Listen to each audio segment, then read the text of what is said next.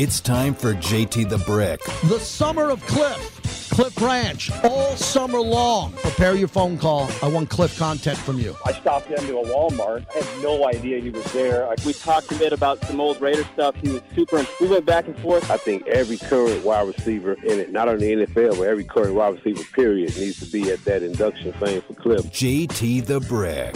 I want to know when you met Cliff, what your favorite play was with him. So we had a blast. We hung out in there. We got pictures of the boys with the ring, talked to him a little bit. Cliff Branch was a standout player. The way he ran his routes, his hands, his speed was unbelievable. The plays that I recall with Branch was him going down the left sideline, getting behind the DB, and his left hand going up, give me the ball, give me the ball. As we count down to Cliff, the summer of Cliff on the flagship. And now, here's JT the Brick.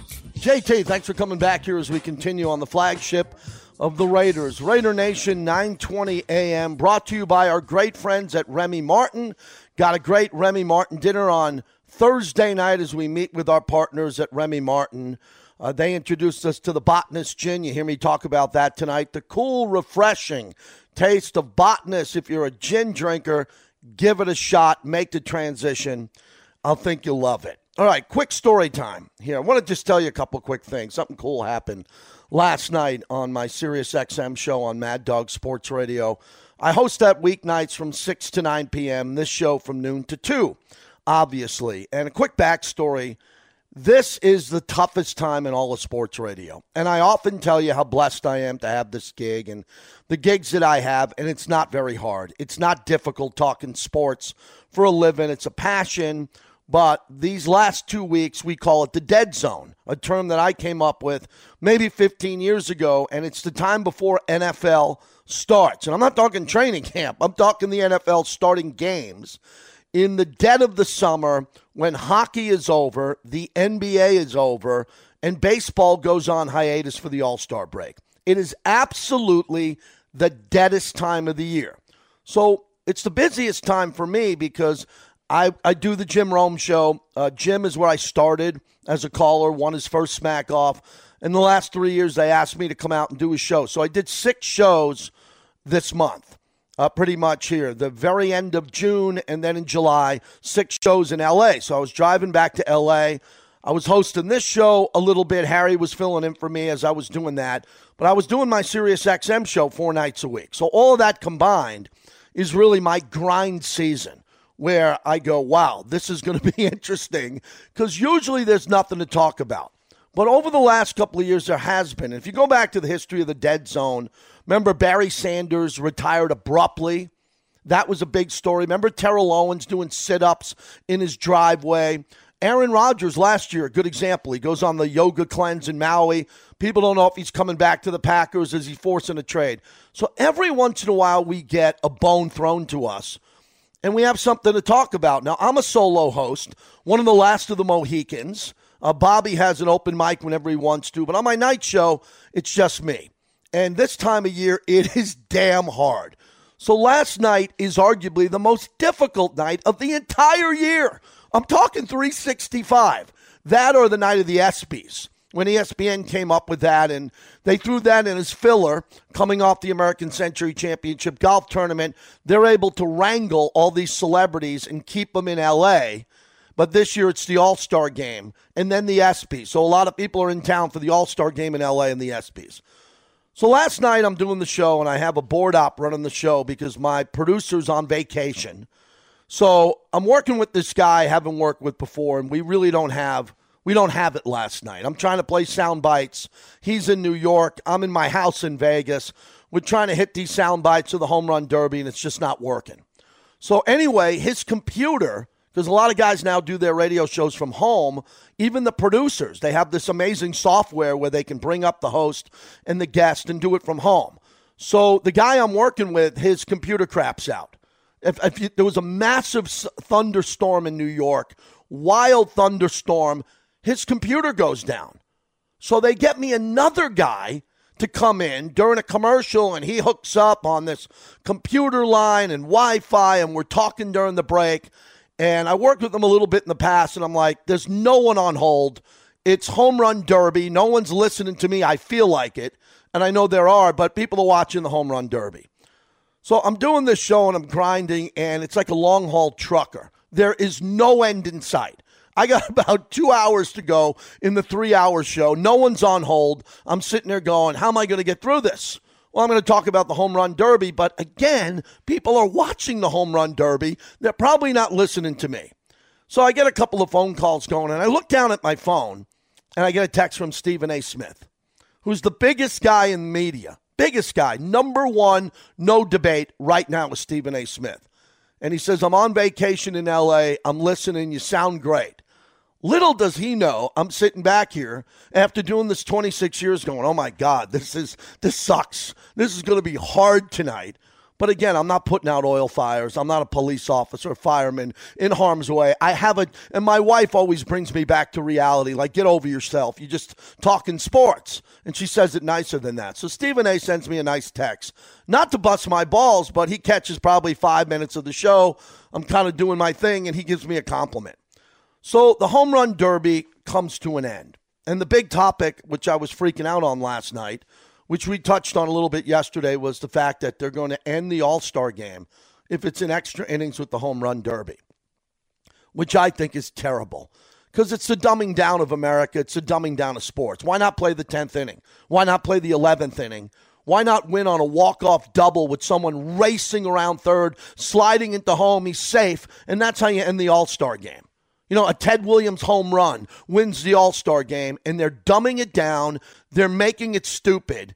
And Rob Manfred and Major League Baseball are really going to end the All-Star game tonight with a home run derby after 9 innings. Remember a couple of years ago in Milwaukee where they just ended the game in a tie? There are people in charge of sports who make these stupid decisions. So we're talking about that a little bit. I'm getting a little bit of traction on the phones with that. Juan Soto ends up winning home run derby, and I got about 40 minutes left in the show. And I'm sitting there, and I can see the finish line, and I want to watch The Captain, which is the Derek Jeter documentary. And, you know, I often talk about my bucket of Modelo's, and it's 100 degrees out, and I'm at home last night, and I'm just dreaming of a Modelo on ice, sitting in my backyard watching The Captain, the Jeter documentary. But I got about 45 minutes to go. And I'm on the air live, and I look down at my phone in my studio here in the office, and it's Reggie Jackson. And Reggie is calling me live while I'm on the air, so I can't take the phone call. So I open up the call, I answer the call, and I'm doing the radio show like I'm doing now, figuring Reggie is realizing, hey, I'm calling him while he's live on the air. I'll just call him back, and he never hangs up. So I talk for about 4 or 5 minutes. I hit end. I hang up on Reggie Jackson, my childhood hero. I go to break, and I call Reggie back, and he's in the grocery store. I thought he was at the home run derby at the All-Star game. I go, Reggie, what's going on? He goes, I was just listening to you here, and great, blah, blah, blah. I go, you want to come on? And he goes, yeah, I'll come on. He goes, but I'm leaving the grocery store now. Give me about 5 minutes. So I tell the producer, hey, call Reggie Jackson. Here's his number. Get him up. And this is how it sounded last night. So everything I went through last night, this made my night and makes me feel lucky and blessed that I had this experience. My hero, Mr. October, Reggie Jackson, last night on my SiriusXM show. It's an honor to welcome in Mr. October. Reggie Jackson joins us coming off of Home Run Derby. Reggie, how are you on a big night? How you doing? I'm good, JT. How are you? I couldn't be better, but Reggie, yes, I can. And I'm furious that they're going to change the All-Star game, which you dominated at, with a home run derby if the game goes to the 10th inning tied. What do you feel about that rule change that could be installed tomorrow night? You know, it's. I guess it's the first time that I don't really mind a change. Okay. I'll never understand putting a guy on second base to end a game. I guess, because games are too long. So, I don't like that part of it. In the All-Star game, if you do want to do something kind of crazy, I guess I'm okay with that. I don't know how it's going to work. I feel like you should get 3 outs, and the guy that hits the most homers in the 3 outs. Foul balls don't count. But you get 3 outs, you get 1 inning, and then the other guy gets an inning, and whoever wins after that, bam. But Reggie, what about I hope it's not another 1-hour show. But Reggie, I talked to Pete Rose about this over the years, and Pete would tell the story about how the NL commissioner would come in, the president of the NL, and give a speech going up against you in the American League and how important the All-Star game was to win it. Not only the extra money, but the bragging rights. And you played in so many. What was it like for you? I remember the same thing. And now today's players don't want to play. They don't want to go. And I think the winner determines home field for the World Series. Yeah, they got rid of that. Yeah, they got rid of that because that was something that they stopped with. But it showed you what happened. They had a game end in a tie. They ended up doing that, and now they're putting a home run derby in the 10th inning. Yeah, I don't like it, but I'll just try to go along with it, if you will. Sure. I don't like the format on the home run derby that they've got. But it is what it is because it's too many swings for the players because a couple guys have gotten hurt. So, but I don't want to be negative because I love the game. I don't want to be a bitcher.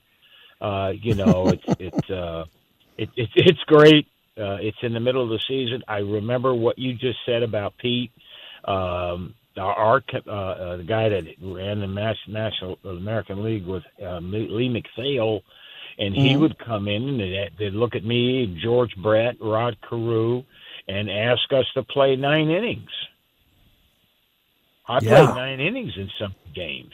And I went to the press conference the day before and then played 9 innings and then went home, traveled the day to go home, and then played the next day. Didn't have a couple of days off. And I was honored. Sure you were. Reggie asked to play 9 innings because Mays played 9 innings because people wanted to see him, and he led off.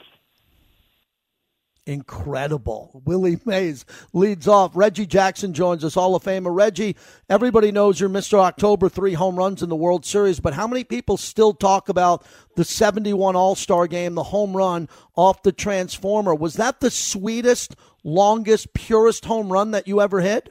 The wind was blowing out that night. That's what Johnny Bench tells me. But I had a couple of balls. I had a ball in Minnesota one time over the scoreboard there. It was like 430 feet away, and you got $50,000 if you hit a tree. And I hit it over the tree in Minnesota. And then I hit I hit a ball in the Ivy in Oakland. Which was probably 500 feet or so. And then the ball I hit in the World Series there, I probably hit 475 to 500. But I don't know. You have to really go to get one past the one I hit in the All-Star game. But I did hit other homers. You did. Reggie Jackson joins us. Hey, Reggie, big topic. Juan Soto won tonight. He turned down $440 million over 15 years. Aaron Judge turned down his contract to hopefully get more, and he's backing it up. Mike Trout got over $400 million, but he's been banged up a lot, and you played for that franchise. What do you think about these $400 million contracts? I mean, if you're a player, I understand why you sign it, but is the game getting away from that going forward? The only thing I'll say to you, JT, is if you take a look at the basketball contracts now, where I think Damian Lillard signed a 2-year extension for 25 and 26 for $61 million a year. And nobody really said much, but I think that Steph Curry touches 47 to 50. Yeah. And so I if they can get the money, I'm happy for them. I wish it was me. I wish I was 30 years younger. At the same time here, you can't tell me if you're spending that kind of money that you're losing money. I'll never buy into that because the guys that own teams, they're too wealthy and they're too smart. And so could there be a team that could go bankrupt in the future? I don't know. You know, I mean, the big money franchises, the guys with these, you know, huge local regional television deals. I know the Angels have a $2.4 billion local TV deal. Yeah, the and TV Dodgers deals and I want to say the Dodgers deal approaches $8 billion local. So yeah, the money's there, and I'm you know, happy for them that it is there. To be honest with you, but you can't sign a guy for 15 years. That's not happening. If it was offered, he should have. His parents should have drove him right to the ballpark. Hey Reggie, I only got a minute to go. How are you going to watch the All-Star game? What are your plans for the Summer Night Classic Tuesday night? I'll probably watch some of it. Okay. I'll probably watch some of it. I want to see the Astro guys, and I always like to see the great players and Betts and Judge. I like to see the great players. I really do.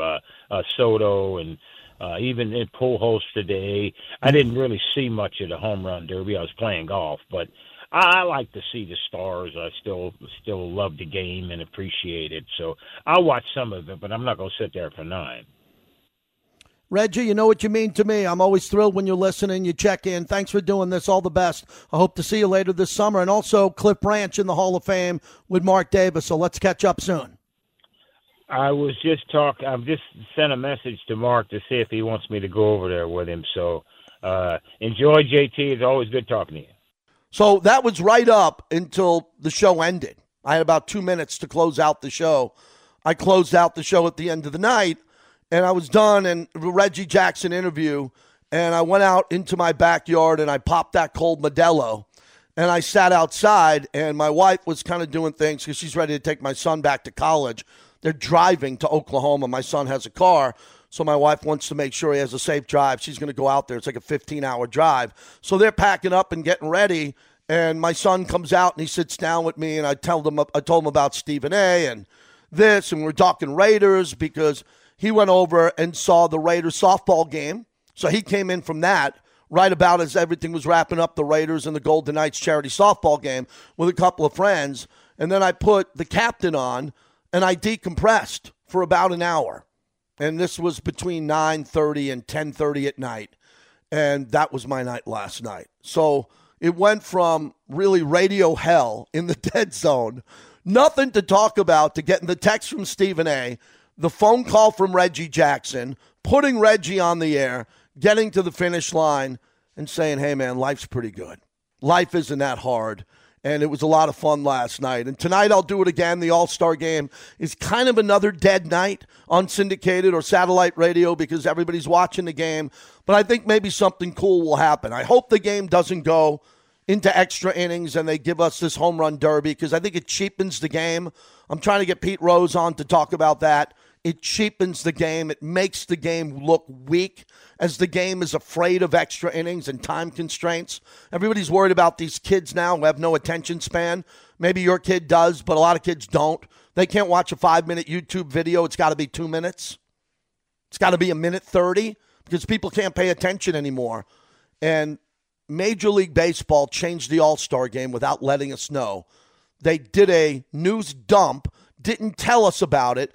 The Associated Press broke the story, and then maybe tonight we're going to see it. And I don't know how it's going to look. Maybe I'll change my mind if the home run derby looks good in extra innings, but I'm a purist when it comes to baseball. I don't like runners on second base. I don't like the fact that you can't run into the catcher. I don't like all of these rule changes because they're making the game softer.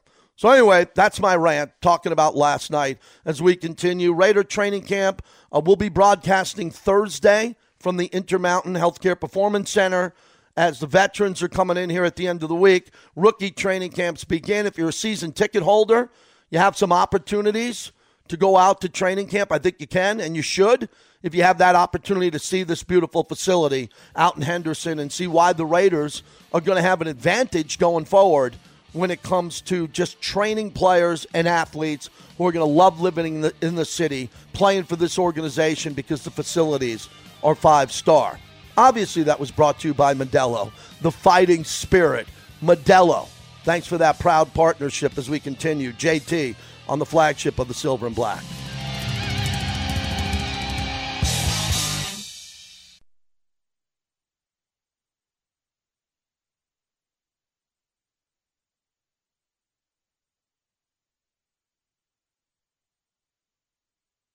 The San Diego Chargers came north with lightning bolts on their helmets, but the real lightning in the Coliseum wore number 21 in silver and black.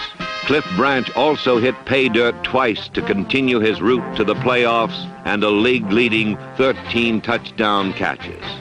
It was 7 in a row for the silver and black, 28-17. Turn that up. Who has that? John Facenda on Cliff Branch in San Diego? Quick reminder, there is no more San Diego Chargers. They went to Los Angeles to be the tenant of Stan Kroenke and the Rams. But there is a love fest going on for the Los Angeles Chargers. Welcome back. JT with you. I threw out a tweet. Hope you give a follow at JT the Brick. So, again, earlier today, I was up early and looking at my phone and went and looked at the over-under for the Raiders this year. Wanted to make sure I had it right before the show. So it seems like the Raiders are still at 8.5 this season is the over-under. So if you bet the over, the Raiders have to win 9 games. Last year they won 10. The update over at the Superbook, the Denver Broncos are at 10.5. 10.5 for Denver. So Raider fans, forget about the Raiders for a second. I could be wrong. I'm wrong a bunch. Screw up 5 times a day before breakfast, and I apologize to everybody. I'm great at apologizing. I'll apologize to you if you lose money on this one. Forget about the Raiders' win total for the season. Why isn't every Raider fan betting the under on the Broncos? Forget about the Raiders. 8.5, I'd take the over, but why wouldn't you bet $100 or $50 of your money on Denver going under the total? Now, if Denver wins 12 games this year, it's all Russell Wilson, and again, he's brilliant if he can do that. I don't think he will. The Chargers are at 10.5 because there's a love fest with the Chargers, and the Chargers got their roster better, just like I thought the Raiders' roster increased. They have Boyd Blunder, their head coach, who goes for it on every 4th down. They're at 10.5, and Kansas City is also, look at Kansas City, 10.5. So you have Denver, the Chargers, and Kansas City all at 10.5, the Raiders at 8.5. Man, that's mind-blowing to me. You gamblers out there who gamble, you got to have an opinion on this. What does this mean? What does this mean? And the only thing I heard from one sportsbook director is they said we don't expect the Raiders to win every game like they did in the last second last year. That's the only realistic thing I heard is all the Raiders' last-second field goals, overtime wins. They expect it to balance out from a gambling perspective. So that would take the Raiders from 10 wins to maybe 9 or 8. But what about the games that the Raiders lost last year to the New York Giants, the Washington Commanders, and the Chicago Bears? And 2 of those games were at home. Devastating losses to the Bears and the Commanders. I don't think the Raiders lose games like that this year. So it's tough. Gambling, the Vegas sports books know what they're doing most of the time. But 10.5 for the Denver Broncos? 10.5? So you means you believe the Broncos are going to win 11 games after the Raiders have won the last 4 in that season series. So that, to me, is really an interesting topic there. If you're a gambler and you got an opinion on that, I'd love to hear from you. 702-365-9200 on why that is the number. And if you believe you're taking the over, and you don't have to bet the Raiders on the over, why wouldn't you just bet Denver on the under? Really proud of Roxy Bernstein, longtime friend, great broadcaster, play-by-play voice, and talk show host. He called Home Run Derby on ESPN Radio last night, and we played all the sound. Roxy, congrats. How much fun did you have last night at Chavez Ravine? It was a blast, JT. It was so different than what we're used to doing when we're calling games, right? When we're calling a regular baseball game, there's a rhythm to it. There's a format to it, if you will. And whether it's football, calling basketball, there's always the game. But last night was so wild and different because you're looking down, and at one point I think there were 3 baseballs in the air. And when does that ever happen? Wow. So it was a lot to keep your eyes on and stay focused on last night. But I thoroughly enjoyed the atmosphere. It was great energy also last night. Yeah, I thought J-Rod coming up to start off the game, and for Julio Rodriguez to hit 32 in his first round, what were you thinking at that point where he was completely locked in, pulling the ball, hitting all those moonshots? Well, the thing about watching him, JT, is how smooth and effortless his swing is. And Doug Glanville astutely pointed out that his pitcher didn't even stride. It just got the baseball and threw it. So, and he seemed to get more pitches to swing at than anybody else because of maybe an advantage that his personal pitcher had last night. Mm-hmm. But the ease that he swings it with, the power that he's able to generate, it's just pretty to watch. And I've gotten to see him play quite a bit this year, and I'm so impressed with Julio Rodriguez. To me, I don't know if there's a more fun player to watch in baseball, JT, because of the energy. It's infectious he plays with. You see he's smiling all the time. The hustle that he plays with. He truly is one of the young superstars that's emerging in the game, and he's going to be a treat to watch for a lot of years. You know, Roxy's a big topic. Roxy Bernstein's our guest when they had the MLB draft, and the first two players were young players that their fathers played in the league, Matt Halliday's son and Andrew Jones' son. And a big debate topic for me was how quickly can you get a high school player to play in the major leagues? Derek Jeter, the Captain documentary, debuted last night. 19, 20 years old. He's getting called up. He's not playing in some games. Griffey Jr., Bryce Harper, as you know, from Vegas, were on base. And then you go to Alex Rodriguez. But then I'm seeing J-Rod last night. I'm like, he's 21. He's in the major leagues. Why can't we see more kids make the transition and get up to the major leagues at 2021 instead of spending 3 or 4 years in the minors? That's a really good question. And I think, JT, there's just so much to learn and absorb. If you're a position player coming up and just getting used to pitches you're going to see. Now, not necessarily the velocity, but it's the location, it's the command, it's the movement that hitters have to adjust to. And you need to get, 2,000 at-bats in the minor leagues before you start to really figure it out and understand it. And then for pitchers, it's the same thing. Can you harness what you have?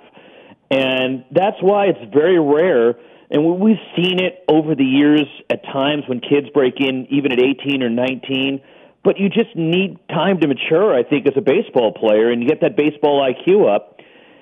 And it's very rare you see a college kid go straight from the collegiate game to the major league ranks. And I think it's just there's so much to learn that the professional game at the major league level is so vastly different than everything else. Roxy Bernstein, play-by-play voice, ESPN, all the Pac-12 work he's done, all the broadcasting work that he's done. Fantastic friend of the show. So let's get to Juan Soto here, and you were in the building last night.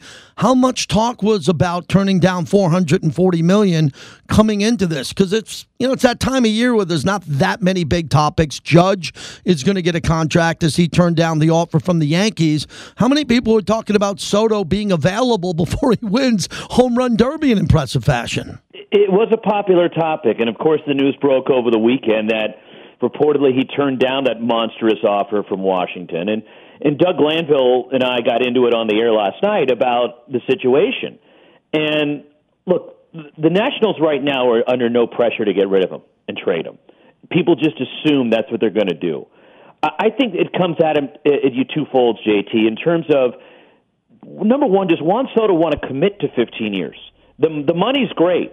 And the money, if he believes in himself, which he clearly does, is going to be there regardless of what contract he signs. I don't know if he wants to lock up his entire career and take it till he's 38, 39 years old playing with the Washington Nationals. Mm-hmm. I believe that he wants to see more of a commitment from that organization to win. Who's his manager going to be? Right. Down the line. Who's going to own the team? What commitments are they going to make to put a winning product back on the field? And it wasn't that long ago that they won a World Series. But right now they're among the worst teams in baseball. I don't think he wants to get locked into that situation. So I think from that standpoint, it's more of a wait and see for Juan Soto, that he will take his time and figure things out of where he wants to be as his future gets aligned. And look, he's going to get paid. He's going to make a lot of money during the course of his major league career.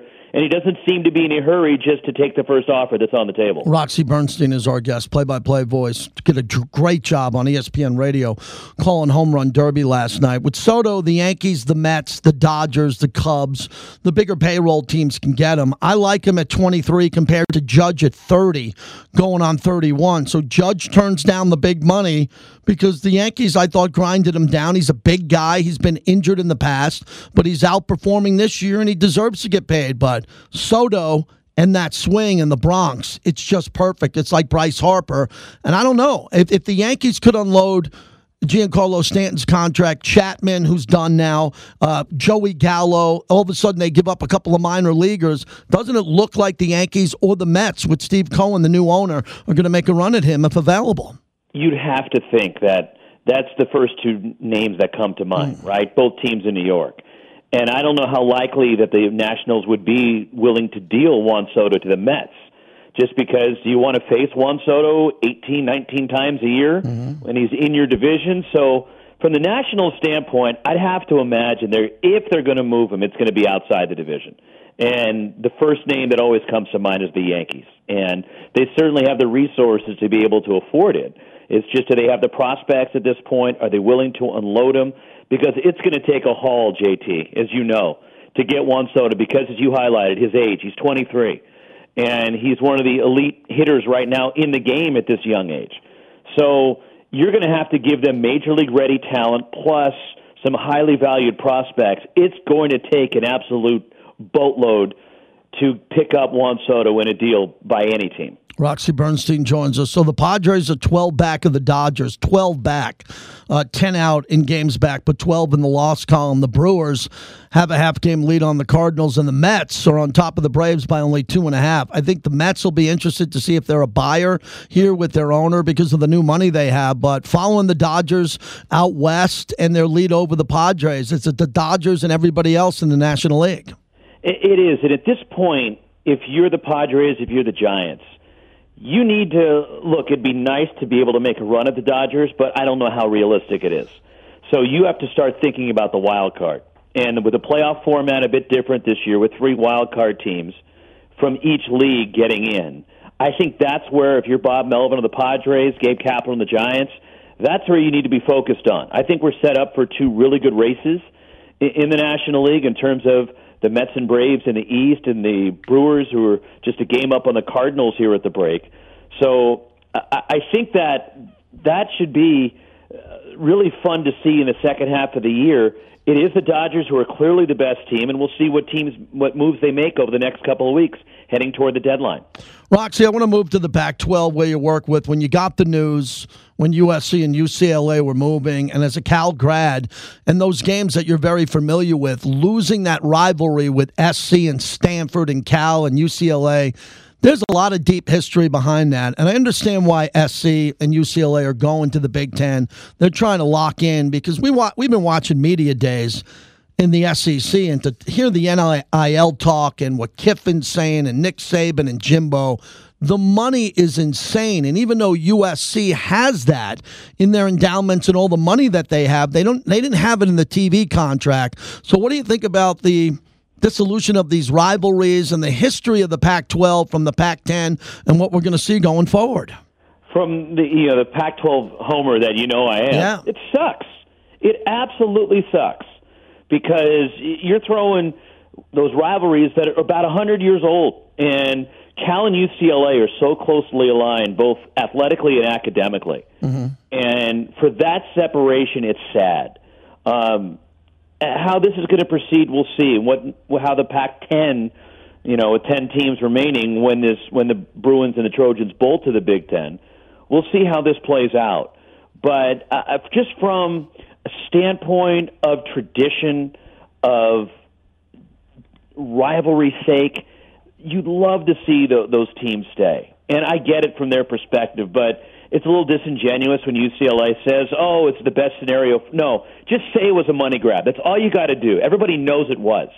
And don't try to justify it. It was a money grab. And I get it, that they were in debt and they needed an infusion of cash, but that's what it is. And they sold out, and it's going to make it a real challenging few years as that transition goes, JT, because, okay, for football it's one thing, right? When you're talking hoops, you're talking some of the Olympic sports. I mean, USC and UCLA teams are going to be traveling to Rutgers and Penn State and Maryland to play conference games. That's unfortunately the direction that we're headed in. And I heard some of Lane Kiffin's comments at SEC Media Days regarding NIL. He's right. There is no legislation. There is no salary cap, if you will, for how much they're making. It has turned into professional football at a minor scale. And certainly it's always been a feeder to the NFL, but now they're getting paid. And I don't have any issue with NIL and them getting paid. Mm-hmm. It's just there has to be some regulation. We don't see any of that. Finally, I was looking at your Twitter feed. Is there anything more glorious than when Bill Walton's at a Dead and Company show, and all of a sudden, I've seen him before at shows, big deadhead before, but he'll do it at Dylan. He'll follow other shows, and then I think some people are amazed when they're in the middle of the show on the floor and they look up and the 7-footer is there with his arms open to the sky in the middle of a Dead and Company show or a Dylan show, and people make that connection with your friend Bill Walton. And it's funny because the worst place to be at a show is right behind Bill because you can't see a darn thing. You know, right. He's blocking out the sun. But one of the funniest things is one of my close friends is Adam Duritz, lead singer of Counting Crows. Yeah. Huge Raiders fan, by the way, I should throw in there. Thank you. But so I took Bill to a show down in San Diego in Bill's hometown. And we went to the show, and Bill was up the whole concert, standing, we're like 7-8 rows back in the front, right in the middle. And he's dancing the whole night. And so when Adam gets off the stage, they did a runner where they hopped on the bus and tried to get out and beat the traffic, right after they did the last song of the encore. And Adam, now within 5-10 minutes after the show, texts me and says, Bill may have been my favorite audience member ever. Wow. Because he just brings that energy, and it's infectious, whether it's at a show, whether it's at a game I'm doing with Bill. It's always the place to be when you're with Bill Walton. Great story. You're the best. Again, congratulations as we were playing the sound last night, and you're calling home run derby and Soto at the end and all that. Great moment for you, a bucket list. Keep it up, and thanks for coming on with me. Anytime, brother. Take care, JT. Roxy Bernstein. Good guy. Really good guy, and great success there. Really happy for him. I was at Journey the other night at Resorts World, second row. My buddy only wants to see Journey in the front row. And the amount of people that sat down during the concert, really embarrassing. If you have those seats, you stand. You don't sit in the front row. If you're tired or you don't like the new stuff, get out. Give it to someone from the upper deck who wants to enjoy the show. Ashley from Sam and Ash next.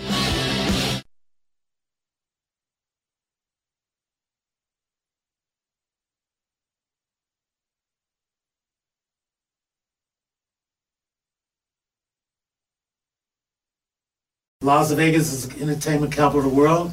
Now Las Vegas is the sports capital of the world. So professional football and professional hockey. So, and then and maybe one day you can never have Major League Baseball because they're going to have professional women's basketball here. So it's going to be here, and it's going to be a sports capital of the world. Before Cliff Branch passed away, he was a quick ambassador for Vegas sports. He was pretty excited about the Raiders and the Aces, because Mark Davis owns the Aces, and all the excitement here. Another ambassador for local Vegas sports is Ashley from Sam and Ash Injury Law, because you love local sports. How are you, Ash? I'm great, JT. How are you doing? I am doing very well. It's the summer of Cliff Branch. It's been the summer at JT as I've been getting out of the heat and finding my way to the OC, onto the water, and trying to get noticed. How are you handling the heat this summer here at the office, downtown, everything you're doing? You handling it okay? Oh, we're handling it fine. Actually, this summer, despite the heat, our power has maintained steady on this year. And so that was always one of the struggles. We would always have power issues down here. But no, this year it's fine. Just staying out of the direct sun, in the air conditioning, and it makes it all easy to go to work and do the right thing each day. I got the website in front of me, salmonashlaw.com. You deserve what's right.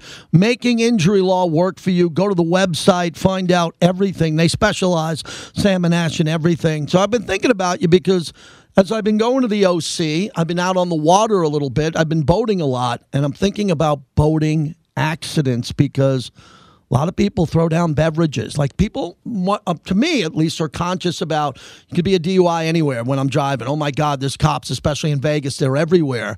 But people get really loose on the water. What do we need to know about boating accidents? JT, you're absolutely right. Whether you're in Newport Beach Harbor on a little electric Duffy boat enjoying an evening cruise, or you're out on Lake Mead managing to have fun, it's one of the biggest issues we see is drinking while boating. You know, other people get behind the wheel. It's dangerous. They're high speed.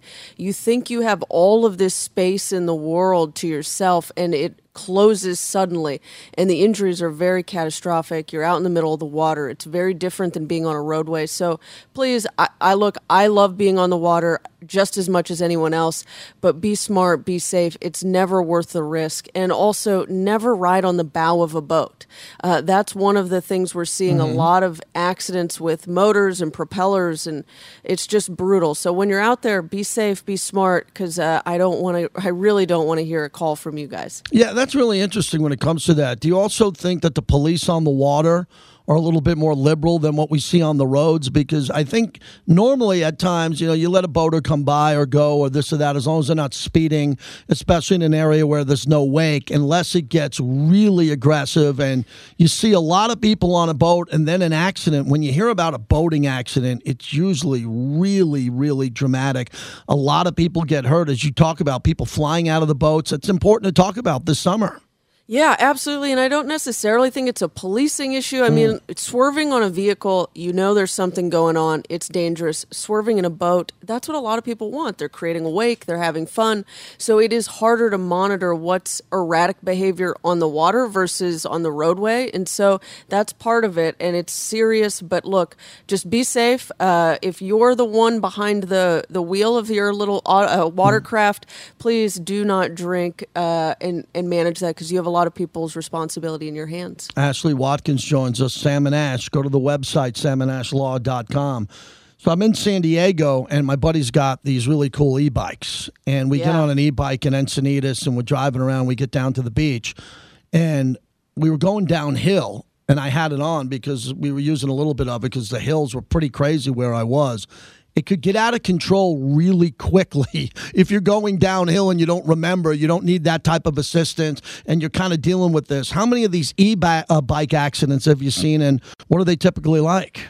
Oh, we're hearing more and more of them, especially because it's young kids on these bikes. And look, they go approximately like 30 miles an hour. And so it's insane. Please wear a helmet. It's so critical. Your head is so fragile. We're learning that with the NFL studies, with sports. Protect your head, wear a helmet, don't worry about your hairdo. But yeah, we're seeing the accidents. Be smart. Remember, you're a vehicle. You don't get the liberties of a pedestrian. If you're going through a crosswalk, you technically have to walk the bike across. So it's really critical that you have your head on a swivel. It's very much like sports. Head on a swivel and wear your helmet. Sam and Ash Injury Law, my personal injury lawyers in not only Nevada but California. They'll do everything to take the pressure off you, because when someone does you wrong, you deserve what's right. So finally, has Jeannie Buss called you on negotiating the Russell Westbrook exit? There's some social media out today, if you haven't seen it, of Russ playing some pickup basketball. It seems like he's going to be back. They can't move that contract, and the Lakers are going to give him one more year. Hey, I think Russ is a tough asset to move right now. I would welcome the call from Jeannie Buss. I'm always up for a tough negotiation, but Russell Westbrook has to prove himself this year in order to get himself out. Are you watching the All-Star game, or are you more into Home Run Derby? What are you into? Oh, I like the Home Run Derby. It was fun. I caught a little bit of it on TV, but I like Dodger Stadium, so I'm going to watch it. Beautiful. Tell everybody where they can get in touch with you, how often you're picking up the phone, and how you can help. 24/7, 702-820-1234, samandashlaw.com. Thank you, my friend. I'll see you soon. Have fun. There she is, Ashley Watkins. Great friend, my personal injury attorney. If you need her, she's there. She'll get right back to you. And you need a personal injury attorney in Vegas or in California, especially if you're going from Vegas to California. That's really important. All right, good job today, Bobby. We kind of pieced this thing together here. We'll be over at the Raiders on Thursday at the Intermountain Healthcare Performance Center. Tomorrow, We'll figure out what we're doing. Tonight's the All-Star game in baseball, so I'm going to give it a chance. I love it. I grew up with it. As I mentioned, I hope you enjoyed the Reggie Jackson story and how cool it was for me to talk to one of my great heroes of my life. But growing up as a young boy in Long Island, New York, playing Little League, and my dad was my Little League coach, my earliest memories was watching the All-Star game in the summer. The ice cream truck, friends coming over, sleepovers.